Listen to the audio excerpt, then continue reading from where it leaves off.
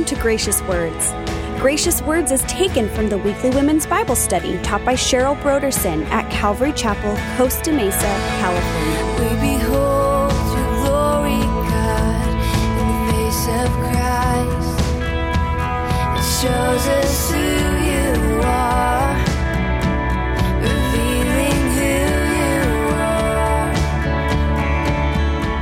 are. We have such a great salvation in Jesus Christ. Today we'll see how the author of Hebrews warns us to give salvation the most earnest attention so we don't lose sight of Jesus and drift away. We will come before you, Lord, in wonder. We will fall on our knees and surrender. We surrender to you.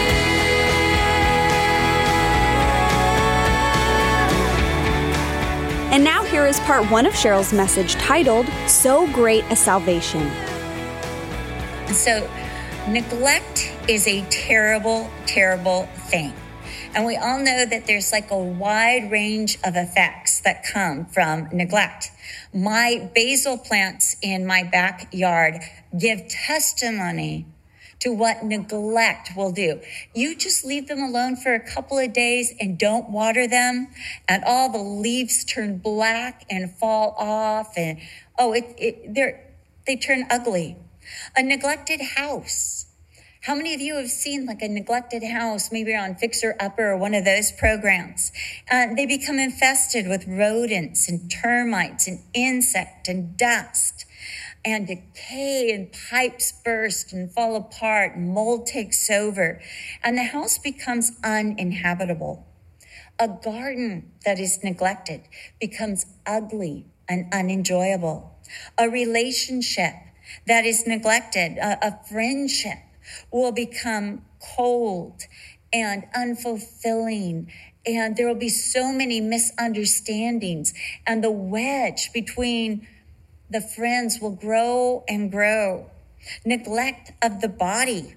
Little aches become chronic aches. Maybe some of you have experienced that. Skin cancers grow, and what happens is they appear above and they grow below.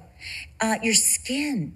If you neglect your skin, it becomes dry and drawn and even flaky. You neglect your body with food, and the body goes into starvation mode, and the cheeks pull inward and everything begins to shrivel. When you neglect walking or exercise, you neglect your body, your muscles begin to atrophy. I know that there's so many things that I could do in my youth that I just can't do anymore. And obviously I have neglected those muscles. A child that's neglected will have dissociative depression, despondency, and even brain damage just from neglect. Well, what's at the heart of neglect? Why do we neglect? Well, we get other priorities, things that are simply more important.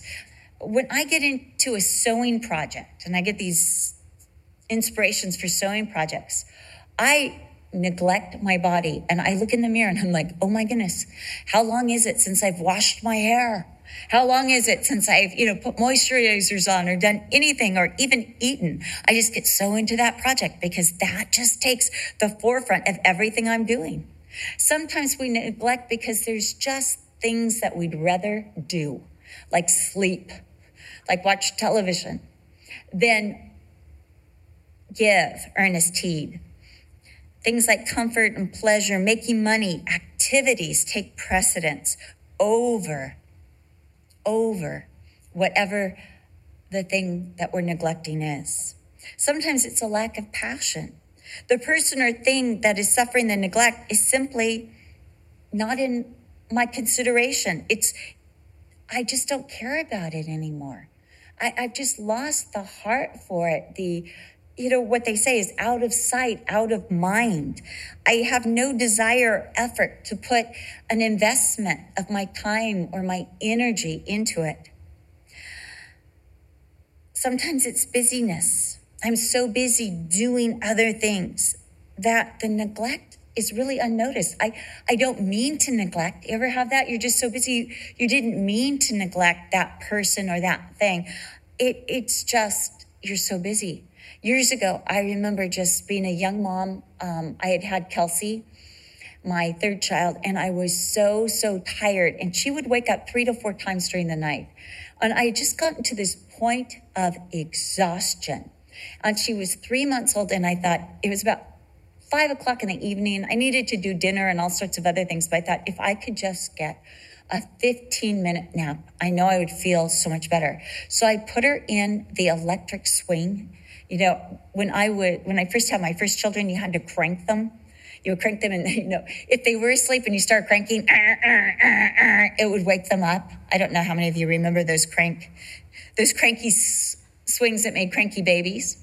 But with this child, I had the battery operated one. Oh my goodness, they were wonderful.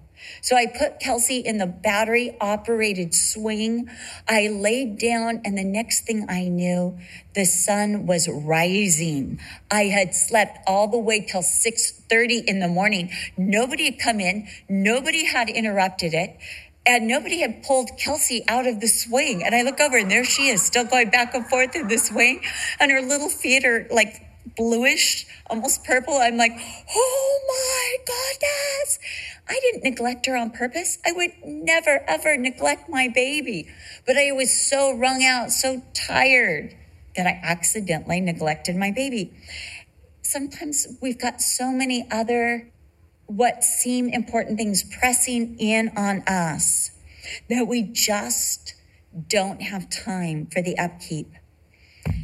Neglect is so pervasive, and we all know what it's like to neglect something or find something we've neglected.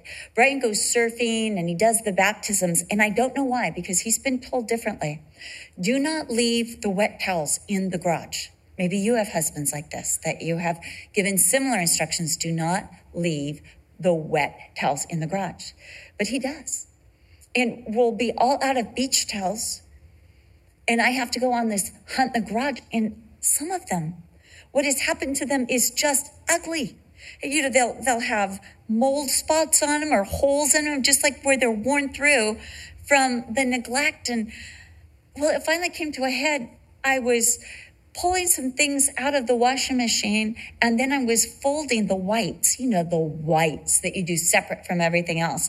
And as I was folding one of his white t-shirts, I thought, what are all these little black polka dots on it? What are all these spots? And I realized this t-shirt might be clean, but it is totally ruined because somehow it went on the wet beach towel pile in the garage. And right there I was thinking, this is the price you pay for neglect. But we've all had things like this, maybe a house plant, maybe a friendship, as I said earlier. Maybe it's something that you haven't used in years, like a bread maker, and you get out and you're like, wow, this thing's got a lot of dust on it or problems with it. We've either been the recipients of neglect or we've been the neglector. Neither is pleasant. The author of Hebrews speaks of the danger of neglecting so great a salvation. And he said one of the first issues is that we drift away. We lose sight of how great our salvation is. We just forget because it's not on our radar. We're not thinking about it. And so we forget what a great saving we have received, how great the sacrifice for our salvation was, how great the Savior is who procured that salvation to us, and the great success that our Savior procured for us on the cross. When we neglect so great a salvation, we fail to give the most earnest heed. We do not give it priority, preeminence, or passion. And the consequences are much worse than the t-shirt that Brian left in the garage.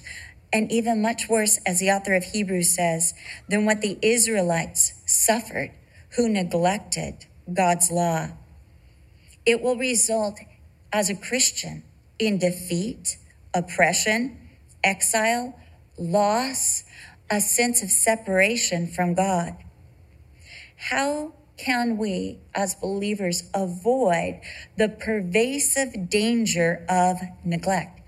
How do we keep from neglecting our great salvation? Well, the author says to us, we must give heed. We must give attention. We must give allegiance to our salvation. So how do we take heed to it? We must consider it.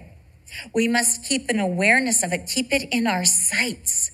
You see, you drift away. All of us have had that experience of going out in the ocean, not realizing that the tide is so strong, and losing, our beach party, the people that we are with, losing sight of our towel, our possessions. I don't know about you, but I always panic. I come out of the ocean. I'm like, somebody stole my beach towel and somebody changed the number on the lifeguard tower. These people are so cruel. Not realizing that the problem's with me. I have drifted. But if I can keep it in my sights, put a marker on the beach and say, okay, I'm at lifeguard tower 17. I do not want to forget this. Lifeguard 17. And I make lifeguard 17 my marker.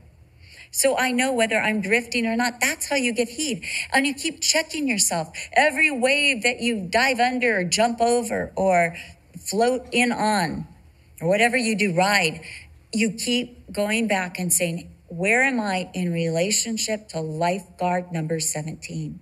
So when we give heed, we say, where am I in relationship to the lifeguard salvation that I've received? That salvation that has saved me, that salvation that has brought me out of the depth of danger. Where am I in relationship to that? But also part of it is to realize, to reckon with its greatness, its grace, and its glory. The author doesn't say we have received salvation. He says we have received so great a salvation. Not just a salvation, not just a great salvation, but so great a salvation because it's more than great. It's more than amazing. It's more than undeserved. It's great, but it's so great. Now, Hebrews chapter 2 supplies us with 4 reasons our salvation is so great. Firstly, again, remember, it's so great. This Greek word is telekoutos, and it has to do with like an all-encompassing greatness. It's not just great in one area. It speaks of this complex greatness. So it's great in stature. It's great in bulk. It's great in size. It's great in benefit. It's great in age. It is just great in every arena that great can be good. That's how great our salvation is. Our salvation surpasses any lesser deliverance. It is the great salvation. It is the deliverance that matters most. Now, we've all had little salvations. I remember one time stepping too close to the edge of the Grand Canyon and my feet giving way, and all of a sudden feeling this hand just grab me and pulling me back. And it was my father. Another time, it was interesting. I was at this retreat and they were asking how many people choked, and their parent or a guardian or someone older came and lifted their left hand up. And first of all, she asked, how many have choked before? And I raised my hand. She said, how many, your guardian or parent lifted your left hand? And I was like, no, that didn't happen to me. So I was waiting to raise my hand again. And I remember my brother was dropping Junior Mints into my mouth in the back seat of the car. I was 4 years old. I still remember. And he dropped one after another, and one stuck in my throat, and I started choking. My dad pulled over the car, and nobody told him about just lifting the left hand. No, he grabbed me by the ankles and shook me up and down till that little Junior Mint popped out. But that was a salvation. Definitely. I would have died had my father not pulled over the car and acted so quickly and so decisively to remove that Junior Mint. So we've all experienced little salvations, but this is the most important. This is the great salvation. This is the one that counts. And this is the greatest of salvations. This is eternal salvation. And it is great because of what we've been delivered from. Secondly, because of the great cost. Thirdly, because of the way it was accomplished. Fourthly, because our Savior is so great. And fifthly, because of the greatness of what is ours because of this salvation. As believers, we need to continually realize how great our salvation is, contemplating it, appreciating it, realigning ourselves with it, giving the more earnest heed or investing our attention and our time into this salvation. Now, the devil wants to numb us to so great a salvation so that we will drift away, so we will lose sight of it, so other things will become more important and we will drift, putting distance between ourselves and the greatness. You know, when something gets to be a distance, you no longer recognize how big it is. There are, right out here at the El Toro base, there are the, what used to be the blimp holders during World War II. And from a distance, they don't look that great. They look, from the sky, they don't look that big. But oh my goodness, if you go to the district mall, shopping center and you walk anywhere near them, you are going to say, wow, these things are huge. They're so big. So the closer we get to our salvation, we're going to look at it and go, this is huge. This is so big. And maybe when you first got saved, you're like, this is huge. But the longer you walk with the Lord and things come in and you begin to bring things back into your life and you begin to neglect it and you put that distance, it loses in your heart and mind the greatness. But it is so great. I think about, and maybe you do too, Dorothy and the Wizard of Oz. I think about how she had her eyes on Oz. And she was, of course, with the Tin Man and the Scarecrow. This, of course, is a true story. Not. But she's with the Scarecrow and the Tin Man and the Cowardly Lion, and they see Oz in the distance. And the Wicked Witch so desperately doesn't want her to reach Oz because she knows if Dorothy reaches Oz, she'll have the answer, she'll have the strength, and forever she will keep those ruby red slippers. So what does the Wicked Witch of the West do? She sends out those demonic monkeys with wings, and they sow the sleeping powder in the fields. Remember that part? If not, watch it as a spiritual allegory. Anyway, they sow the sleeping powder in the fields. Okay, just real quick. How many of you remember when you could only watch it once a year? Dorothy the Wizard of Oz, it would come out once a year and it was like, I'm sorry, everything else doesn't matter. Dorothy is going to be on television. And we'd all sit there and just, the whole family would gather around to watch Dorothy and the Wizard of Oz. But they sow this sleeping powder in the field because they know as long as they're awake and they're alert and their eyes are on Oz, they're going to be successful and they're going to be out of the Wicked Witch of the West's grasp. So they sow the sleeping powder, and as they're going towards the field, they're getting more and more tired and they just want to rest. So first they're just kind of going slower, and then they're kind of standing, and then they're taking one step, and then they're beginning just to lay down. And they all say at a different point, if I can just get a little sleep. Next thing you know, they're asleep in the field. And what happens? Maybe you remember. They come down, those evil, wicked, winged monkeys, and they pick them off one by one, and they take them to the witch's lair, and they imprison them. And I think about, this is what the devil's plan is. He wants to take us away from such a great salvation. You see, our salvation is great because it has saved us from the prison house and the power of the devil. Verse 14 of chapter 2 says that through death he might destroy him who has the power of death. That is the devil. That's what our salvation has done. It has delivered us from the power of the devil. The devil has no claim and no power against us. Now let's think about the devil for a moment, and just for a moment, because I don't want to give him too much time. But Proverbs 12:10 says, the tender mercies of the wicked are cruel. The devil does not have a mercy button on his whole entire staff. There is no mercy. As tender as he can get, as merciful as he can get, it's still cruel.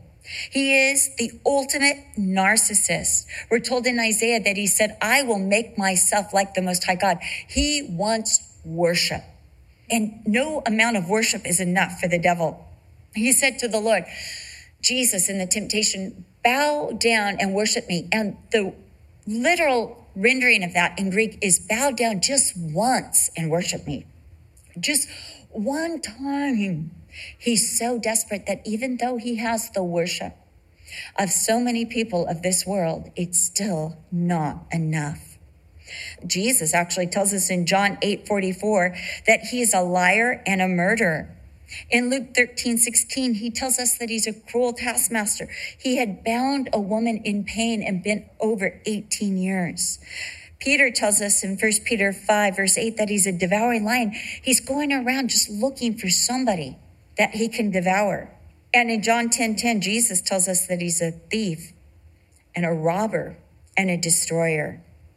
But we are saved from the devil. He is no longer the master of our life.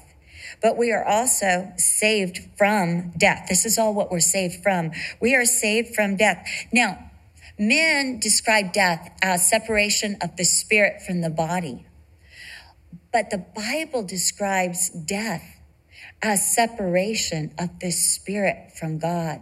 When Adam and Eve sinned and ate of the forbidden tree, immediately their spirits were separated from God's spirits.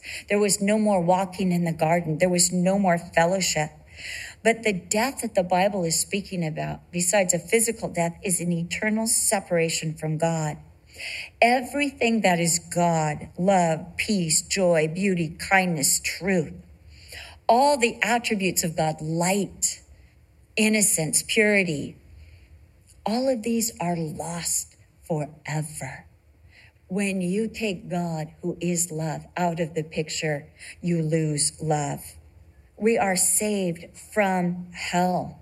We are saved from that place of eternal separation from God. We are saved from damnation. We are saved from the condemnation that was justly ours because of our sin. We were rebels from God, and we had received the death penalty, and we deserved to be punished and destroyed for our opposition to God. But we have been saved from that condemnation. As it says in Romans 8:1, there is therefore no more condemnation to those who are in Christ Jesus. We have been saved from the fear of death, verse 15, and release those who through the fear of death were all their lifetime subject to bondage. We are no longer hiding from life, trying to escape death.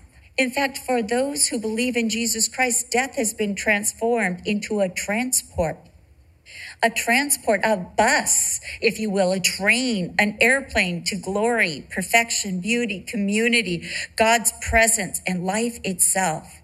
Fear has been reduced to a nagging choice and not a constant.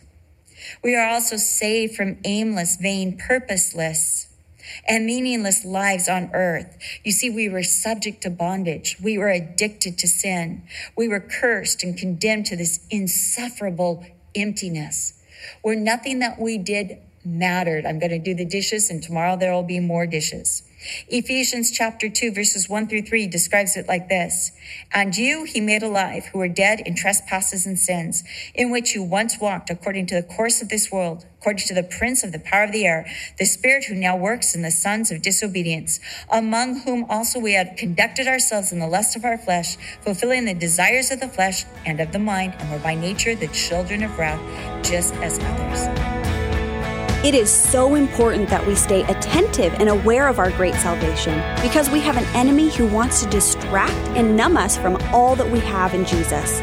Satan wants to pull us away so that we will lose sight of our great salvation and the forgiveness and power that it provides. Satan wants to destroy our faith, and he'll try to do this by making other things more important. But as we keep our eyes on the Lord and remember His word, we will stay close to Him and remember and live out the greatness of our salvation. We hope you have been blessed by today's Bible study. For more information about the Gracious Words radio program and the teaching ministry of Cheryl Brodersen, please visit our website at graciouswords.com. Coming up next time on the Gracious Words program, we'll look at Jesus, our ultimate salvation, as we continue our series, Our Great Faith, in the book of Hebrews with Cheryl Brodersen. We do hope you make plans to join us. Again, for more information, please visit our website at graciouswords.com. We will come before you, Lord, in wonder. We will fall on our knees and surrender. We surrender to you. This program is sponsored by Calvary Chapel, Costa Mesa, California.